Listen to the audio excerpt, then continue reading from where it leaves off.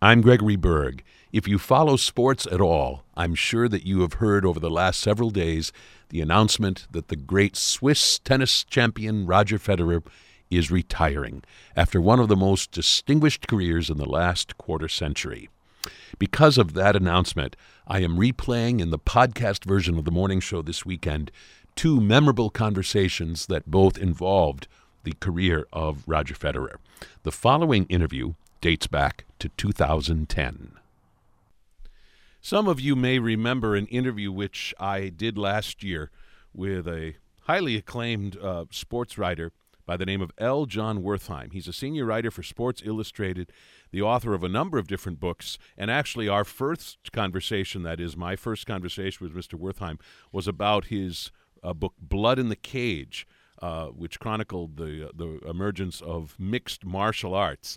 And we spoke last year, however, about a book about my favorite sport of tennis and about two of my favorite players, and I suspect the favorites of many of you as well, Roger Federer and Rafael Nadal, and one of the best sports books I've ever read called Strokes of Genius, Federer, Nadal, and the Greatest Match Ever Played. This book is now available in paperback. And as yet another Wimbledon championship is being waged, this is a great time to catch up with L. Jon Wertheim and to revisit this wonderful book and the amazing rivalry between Federer and Nadal, two of the greatest geniuses and champions and warriors that the sport of tennis has ever seen. And their rivalry is, in a sense, more than the sum of their individual contributions, but it is Federer and Nadal and the unique chemistry that is part of their rivalry. Again, this book is called Strokes of Genius, now available in paperback. And L. Jon Wertheim, we welcome you back to the morning show. Thanks. Great to be here. Bear with some authentic crowd noise in the back. But no, good to be here. Oh, you're in the midst of some excitement, huh? There you go. Very good. One of the questions I wanted to ask you is about the subtitle, Federer and Nadal and the Greatest Match Ever Played, and we are talking about the Wimbledon final of a couple of years ago. The most recently fought Wimbledon men's final was between Roger Federer and Andy Roddick and was an extraordinary battle as well. I don't even remember how far it went into the fifth set, but I mean, really, Wimbledon has never seen a men's final quite like that. Would you nevertheless continue to hold Federer and Nadal as the greatest match ever played? And if so, how does it? No, it's a good question. No, it's I think I would. I think the moral of the story is don't when you title a book, don't be careful with superlatives. But no, I think last year's final, which you're right. I mean, it was a tremendous match, and it ended 16-14 in the fifth set. It came close, and sure, if you've had tickets to the final of the men's event in Wimbledon these last couple of years, you sure have gone away pretty satisfied. But no, I still think that Nadal-Federer match stands up as the greatest ever. It was. It was 1 versus 2, which we didn't have last year. Every set was just so close, which we didn't have last year. And there was so much riding on the match.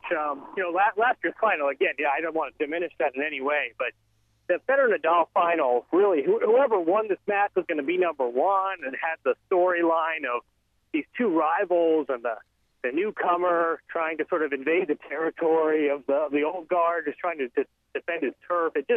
It had all those elements, and then just from a quality of tennis standpoint, I think it stands up as the greatest match. I mean, here these two guys are these rivals.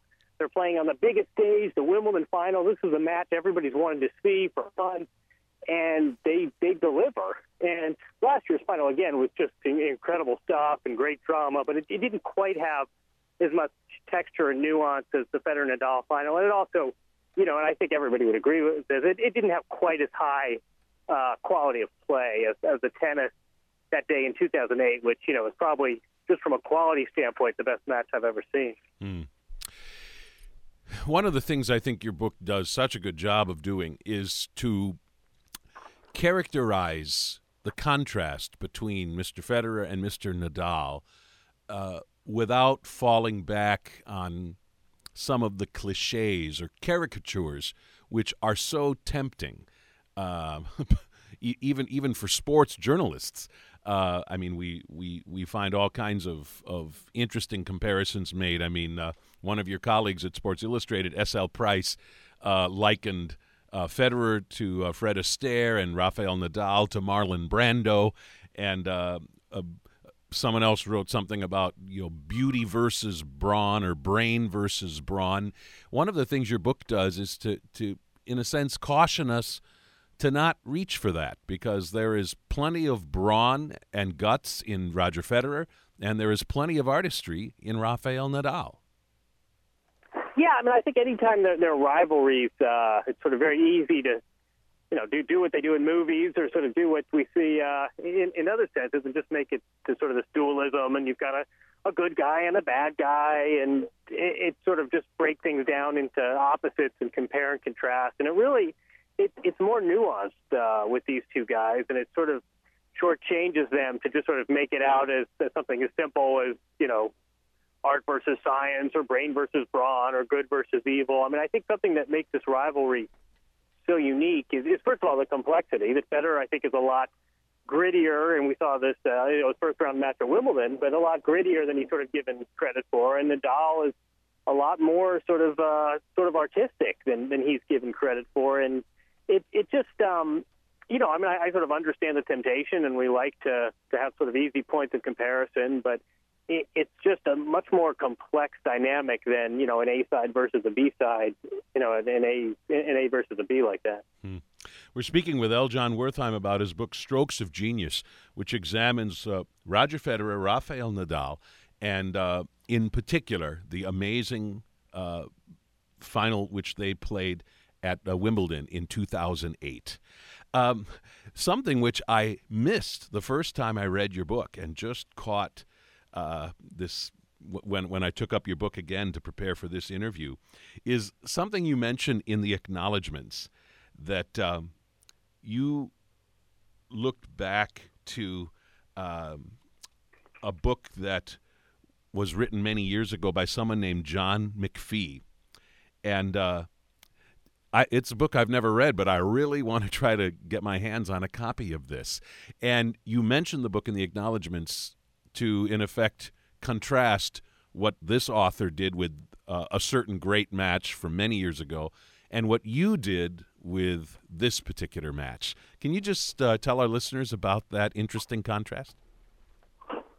Yeah, the John McPhee, sort of a great prolific writer, who's writes a lot for the New Yorker, probably in his 70s now. He wrote a book, it must be almost 40 years ago, and titled Levels of the Game.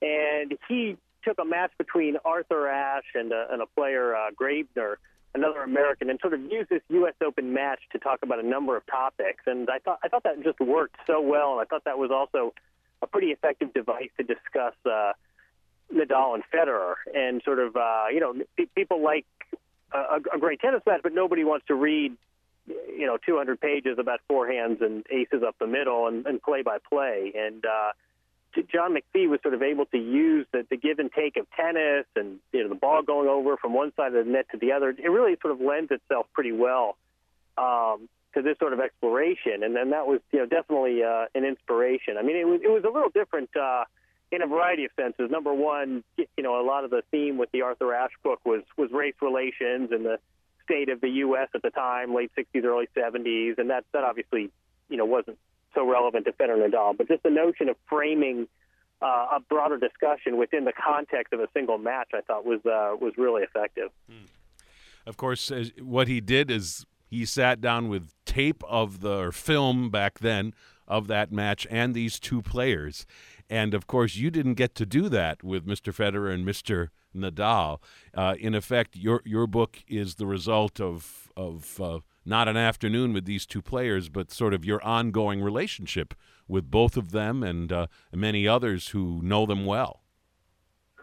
Yeah, I think it says something. And I hope, Federer and Nadal couldn't be sort of nicer and more accessible and they're both sort of supported and helped with this project. I think it's just a sign of the times and a symptom of the demands that are put on celebrity. But when John McPhee wrote this book, he sort of caught up with Arthur Ashe, and he had a tape of the match, and they sat in a hotel room for 4 hours and sort of watched it stroke by stroke. And it was great. It would be great to have that sort of access and that sort of availability. But it's hard to imagine too many contemporary athletes with that, honestly, with that sort of time on their hands. So yeah, I had to go about it a little bit differently. But but Federer and Nadal both, and I think that's part of the overall story too, is that for everything we see about celebrity and for all the trouble certain athletes have gotten into, you couldn't, apart from the athleticism and sort of how they play out as sportsmen, you couldn't ask for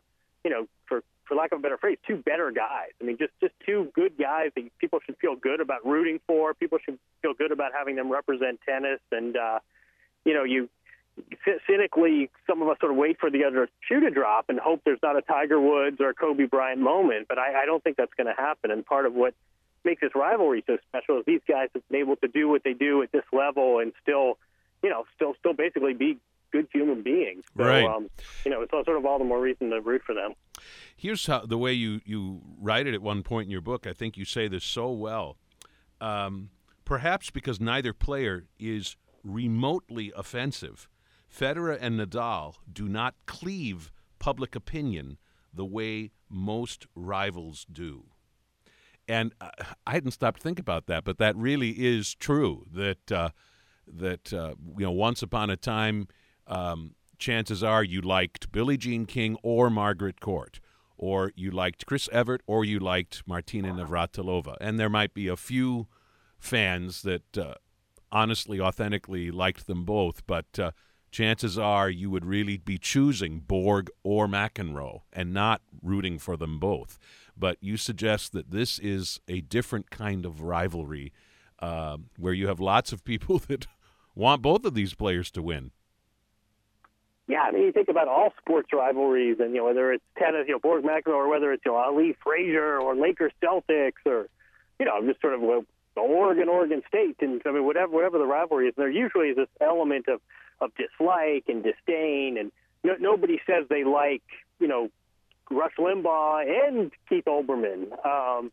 In this rivalry, it's just funny though, because it seems like it's totally normal to root for either of them and both of them, and I think a lot of that is a function of the fact that they don't dislike each other at all. So if Federer has nothing but nice things to say about Nadal and vice versa, I mean, they just asked Nadal if he might be better than Federer, and he said anyone that suggests that doesn't know tennis.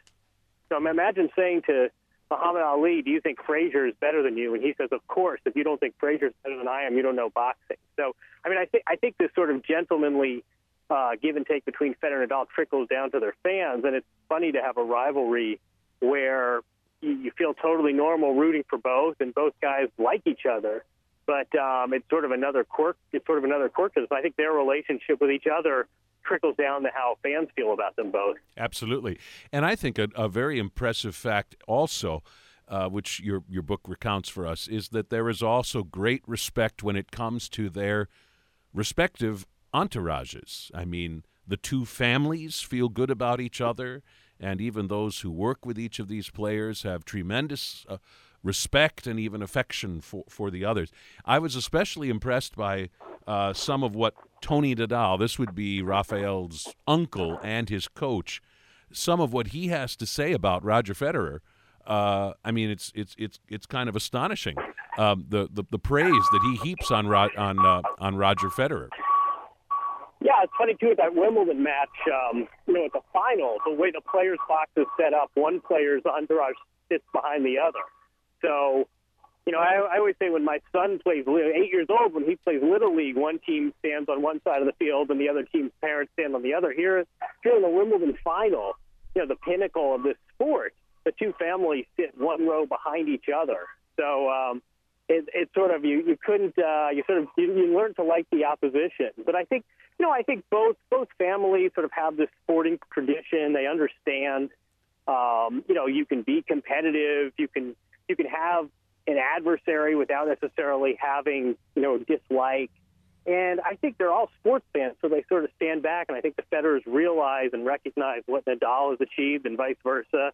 And, I mean, again, it's just, I mean, imagine, put this in any other context. Imagine, you know, the uncle of LeBron James saying, oh, no question, Kobe Bryant's the superior player. Or, you know, imagine the entourage of Kentucky basketball saying, oh, I think Louisville actually has a superior team. So it's really sort of jarring to see such an intense rivalry and then have this sort of respect for the other person that really sort of bleeds over almost into admiration. Especially because, as you tell us at some point, tennis is a real gladiatorial sport in many respects, and yet a sport which, especially at a place like Wimbledon, tends to call for a certain kind of collegiality, which we often don't see at all in other kinds of sports. Yeah, I mean, I think because there's a net dividing the players, people sometimes misconstrue just how brutal this is. But, you know, it's you and your opponent, and there's no coaching, there's no sort of, you know, there's no entourage between rounds to give you water and pump up your confidence, and there's no teammates, obviously. It's just sort of you and the other dude, and one of you is going to walk off the winner and one of you is going to walk off the loser, and there's really no alternative. So, you know, I think because of the tradition and because, you know, two guys with rackets and a net dividing them, hitting a ball on a lawn, you know, doesn't necessarily come to mind two guys fighting. It doesn't get enough credit, but it's really a pretty brutal individual sport. Let's talk about each of these players and just a few of the observations which you make about them. I think you make a very interesting observation. I think actually you might be quoting someone else in saying that Roger Federer, who is Swiss, plays tennis that is quintessentially Swiss. That was somebody else's observation, but do you care to explain how Roger Federer is, as a player, quintessentially Swiss? Yeah, you know, you sort of to lapse into stereotype, but you sort of think about Swiss characteristics, and there's a sort of precision and this punctuality. You think of the Swiss watch and all the gears going in order, and the real. I mean, I guess precision is the word I always come back to. When you think about sort of a certain neutrality, a certain diplomacy, all the characteristics that, you know, the guy on the street would associate with Switzerland sure applies awfully well to Federer's personality and his tennis. I was really struck by this observation. You said, to his parents' frustration, Federer was an indifferent, restless student in school, not dim, but not particularly dedicated. Tennis, however, fed something in him and commanded his full attention. I think that is the way it plays out with a whole lot of people, that you achieve greatness in the thing that you most love to do. But I especially love that idea about tennis for Roger Federer being something that commanded his full attention. In the end, that's probably what all of us need to find, is that thing that draws us to it in the way that tennis drew Roger Federer. Yeah, I mean, I think the other interesting thing is that for all the, you know, the quote-unquote tennis parents, for all these sort of hardcore sports parents that are arranging for extra batting practice and hiring nutritionists and pushing their kids, the Federers were the opposite. I mean, this is sort of a well-educated, middle-class family, and, you know, they wanted him to be a better student, and if he's happen to like tennis, well, fine, you can ride your bike to the club after school, but, you know, we ain't pulling you out of class so you can hit a ball across the net. And it ended up that sort of, in a weird way, that hands-off approach probably motivated him more than anything. And, yeah, I mean, I think, you know, one of his friends sort of joked, if this had been 10 years later, he would have had a, you know, ADHD diagnosis, that he was, you know, not a dumb guy by any stretch, but just one of those kids in school that's restless, had a hard time sitting still. And at the tennis court, he could get out there and obviously had some of the hand-eye coordination and some of the natural talent, but also just sort of being there and running around. And he was part of a tennis team, but there weren't, you know, they're obviously not teammates, so you sort of have collegiality and the camaraderie without depending on someone to pass you the ball or play defense.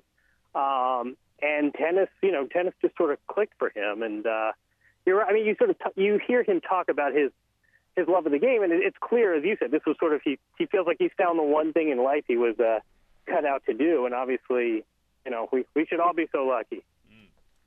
Yeah, I like how you said at one point that his parents were not pushy. If anything, they were pulley. If they nudged him at all, it was to stop taking tennis so seriously. But, of course, tennis itself seemed to have another idea. A couple other observations about Roger Federer, which I really appreciated as I reread your book. One thing you said is that the first major title, which Roger Federer won, his first title at Wimbledon, and was that back in 2003, I think? You Right. said that, in a sense, this first title had a catalytic effect, as if a spigot had been tapped. Tell us what happened once Roger Federer had won this first major title at Wimbledon.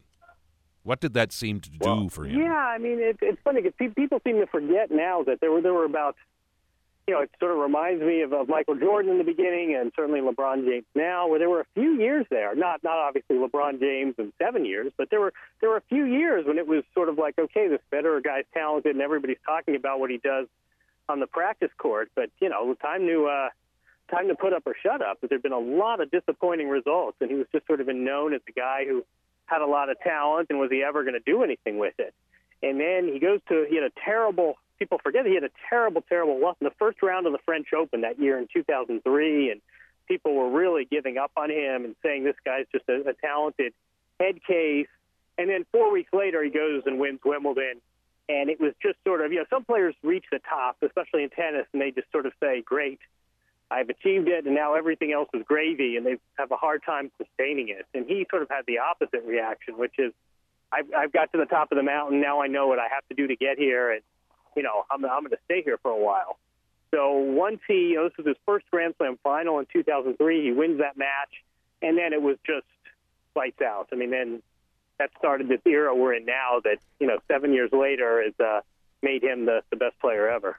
It's just interesting to think about how that worked for him, because one also thinks about certain players who win one major singles title and then, for whatever reason, don't quite manage to follow it up. I mean, a Michael Chang with one and only one French Open title, or Andy Roddick, or let's see, has he won more than one U.S. Open title? Oh, one U.S. Open. Yeah. Exactly. So it doesn't always work this way, but it sure worked for Roger Federer. Right. I mean, the other thing too that we see is players sort of yo-yo up and down. I mean, Andre Agassi was, obviously sort of the prime example of that, but other players too. They're up, they're down. The Williams sisters, they have some injuries. I mean, Serena at one point, was way outside the top 50. Roger Federer has been either number one or number two for 6.5, 7 years now. So apart from winning consistently, he also stayed up there in the rankings and didn't have one of these sort of dips and yo-yo careers that we also see a lot of. You tell us that as Federer achieved greatness, one of the things that is most striking about him is that his entourage is, in your words, strikingly bare. I mean, he certainly has the means to be thickly insulated by an entourage that would sort of keep the world away. In fact, Federer does not operate that way. Yeah, as far as I'm concerned, yet another reason to like the guy, that he sort of said, look, I get to the top with just a few people around me, and it'll stay that way. He finally got an agent. He kind of sort of has a coach. His wife travels with him, but she also does administrative work, and, that's really about it. There are a lot of players who aren't ranked nearly as high, who have a lot more people around him, and I think, I think it says a lot about who he is and what motivates him, but I also think that there's a real element of sort of self-sufficiency. I mean, he likes finding out solutions for himself. He likes sort of figuring out everything from, tactics to stringing. I think he doesn't want to be reliant on anyone else. And, again, it's another reason, as far as I'm concerned, it's another reason to be fond of the guy. That, as you say, you're right. I mean, here's a guy who makes tens of millions of dollars. He could have the personal chef and, the personal masseuse and the whole team traveling with him as other players do, and he just sort of wants to keep it simple. And I think his attitude too and I think this goes for a lot of things with him, is just why mess with success? This arrangement's done well for me. This racket's done well for me. Why do I need to tinker just because I might have the money or the opportunity to do so? Rafael Nadal, you say, is often described as freakish, his genius in tennis described as freakish and fluky in a raised by wolves kind of way. And the fact that when one thinks about Rafael Nadal, very seldom do you say, oh, he reminds me of player X. I mean, he is very much a sort of a one-of-a-kind player, and yet you tell us Nadal's game is the opposite of alien. It's homemade and meticulously handcrafted. Tell us what you mean by that. Yeah, I mean, again, we sort of think about the tennis player, and you think about driven parents, and at a young age, the kid goes off to some academy and drops out of school and hits balls for 1,000 hours. And with Nadal and Federer both, they just came to this point by such an unusual way. And Federer's case, he just had this sort of middle-class upbringing in Switzerland. And in Nadal's case, he comes from this small Spanish island. He comes from Mallorca. There really hadn't been a big tennis history there. He has an uncle who certainly knows tennis but wasn't a pro or anything like that. Convert him from a righty to a lefty, which turned out to be a genius, and then sort of taught him these strokes. I mean, nobody hits the ball like Nadal has, and nobody is right now nobody's emulating him. It's a very unique way he plays tennis. And it's one of these things where you could scratch your head. You could say, hey, you've got a kid this talented. You should put him in an academy. But the family sort of did it their own way. And again, you can't really argue with the results. But both Federer and Nadal cut a very different figure from what we're used to in tennis. I mean, there's sort of, and the Williams sisters too, for that matter. So if the top four players all came to their success so differently than sort of the conventional way, maybe the lesson from this is the conventional way needs to be reconsidered. I especially appreciated the rules that were laid down by Rafael Nadal's uncle Tony, 3 in particular. And in some respects, the first says so much about this family. Uncle Tony's first rule for his nephew: if you ever throw a racket, we're finished. They're expensive, and when you throw a racket, you don't just disrespect the sport, you disrespect all the people who cannot afford equipment.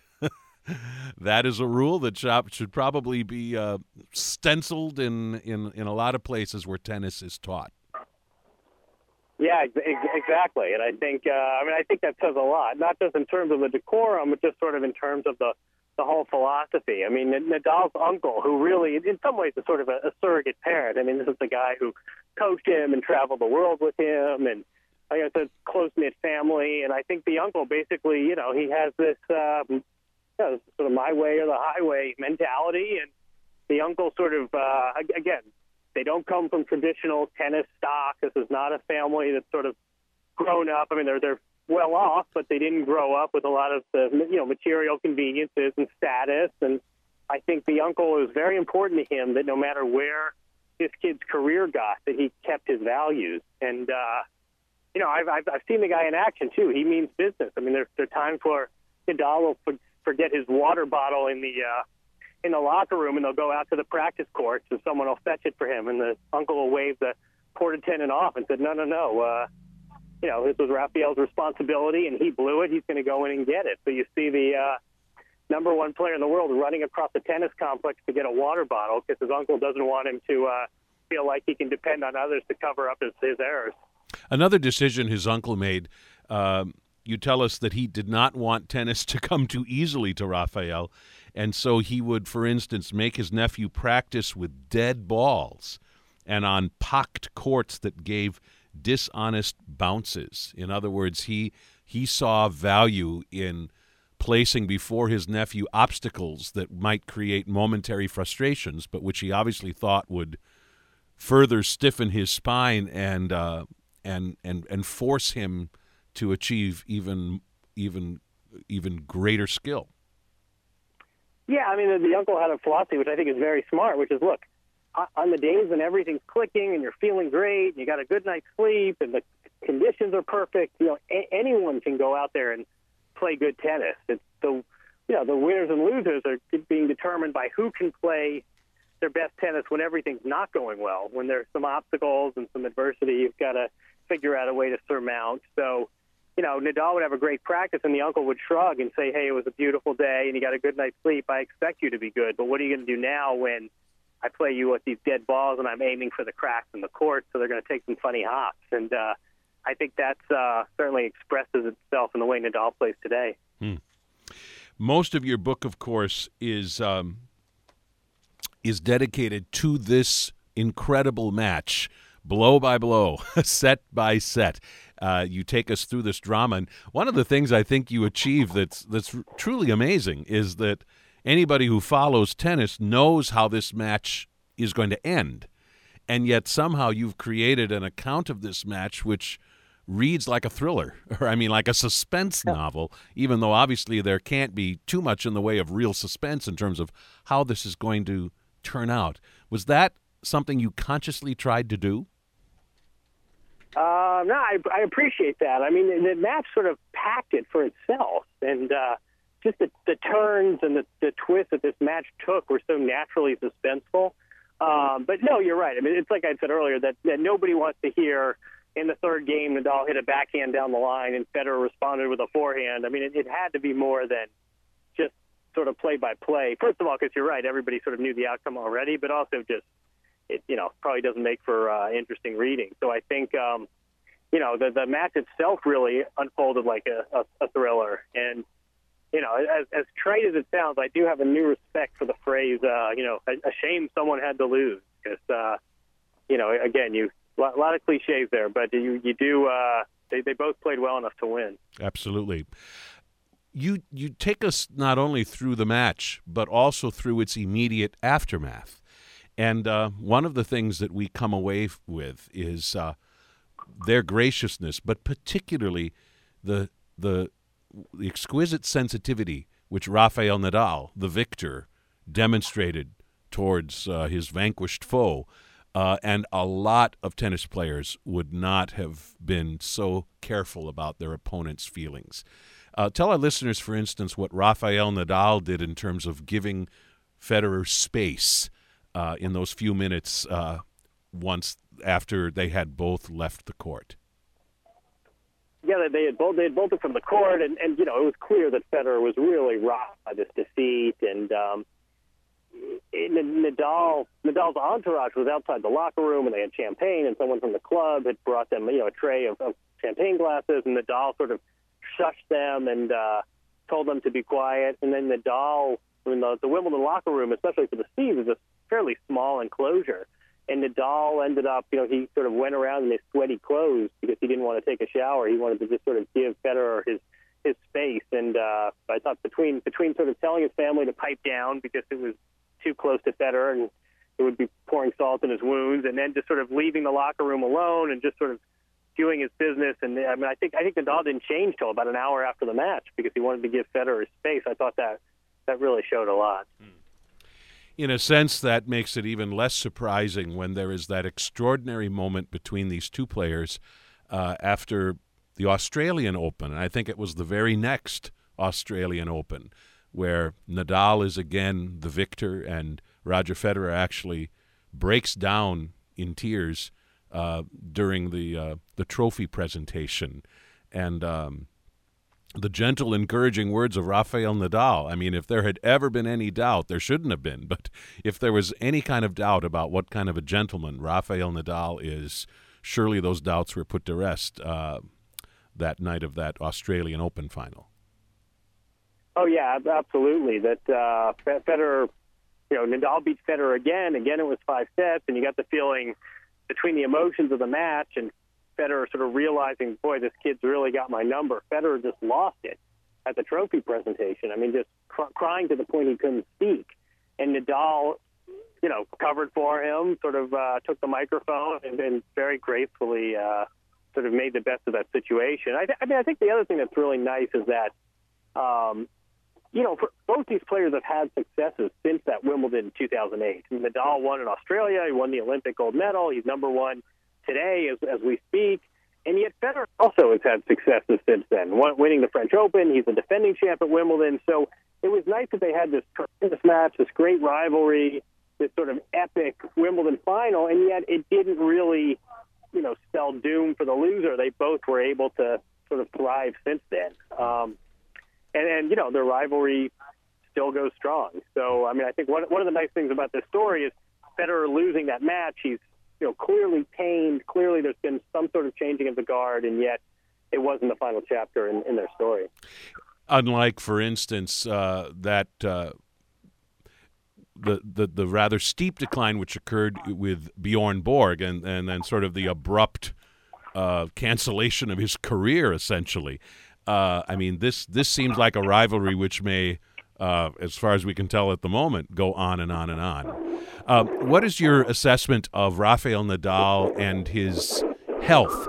Because, of course, he's had injury troubles which really gave him all kinds of difficulty in the wake of that Australian Open victory. The rest of the year was pretty much ruined by that. Is this something we're likely to see a lot of in the years to come because of the kind of game he plays? Or is it hard to say? Yeah, I mean, I think he's gotten better at handling his body. I mean, I think Federer plays such sort of graceful, very sort of light on his feet tennis. Nadal, obviously heavier, a lot more exertion. And I think, the big question mark hovering over Nadal is just, can his body hold up? Can his body withstand this sort of punishment? And I think, I think the rest of his career, honestly, is probably going to go like it has these past few years, where when he's healthy, he's great. And when he's not, he's not. In a few months of the year, he's going to have to take it easy, and that's just sort of the reality. I mean, I don't think it's the kind of thing where he's going to disappear, but I don't think it's the kind of thing where we can realistically expect him to play tennis 10, 11 months of the year. So as things proceed from here, any gut feelings on how Mr. Federer and Mr. Nadal are going to be doing in this currently played Wimbledon championship? Well, I mean, it's interesting. In a way, they're both the defending champs. Nadal didn't play last year, so he comes in, riding that 7-match winning streak from '08. Federer is the formal defending champion, and I think, it's interesting. They're both. They obviously both have a great track record at Wimbledon. Nadal probably playing better. But, who knows? I mean, they're both sort of champions. We saw with Federer in the first round, very nearly lost. And people said, oh, this is the end. This is the beginning of the end. This boy, this guy's finished. And yet people forget that he still figured out a way to win that match, which is what champions do. So, I think whatever happens, it's going to be an interesting plot twist either way, whether it's Nadal winning Wimbledon again or Federer sort of getting his throne back. So, I mean, it's part of what makes this rivalry so fun is that it remains so sort of like living and breathing. It's so vital that, whatever happens, it just sort of adds to the narrative. The book, again, is called Strokes of Genius, Federer, Nadal, and the Greatest Match Ever Played, a book of remarkable insight into each of these two champions and what makes them a champion, and also marvelous insights into the very special chemistry that exists between these two players. The book, now available in paperback, is published by Houghton Mifflin Harcourt. L. John Wertheim, I thank you so much for joining me. Very best wishes to you. Oh, thanks so much. Appreciate it.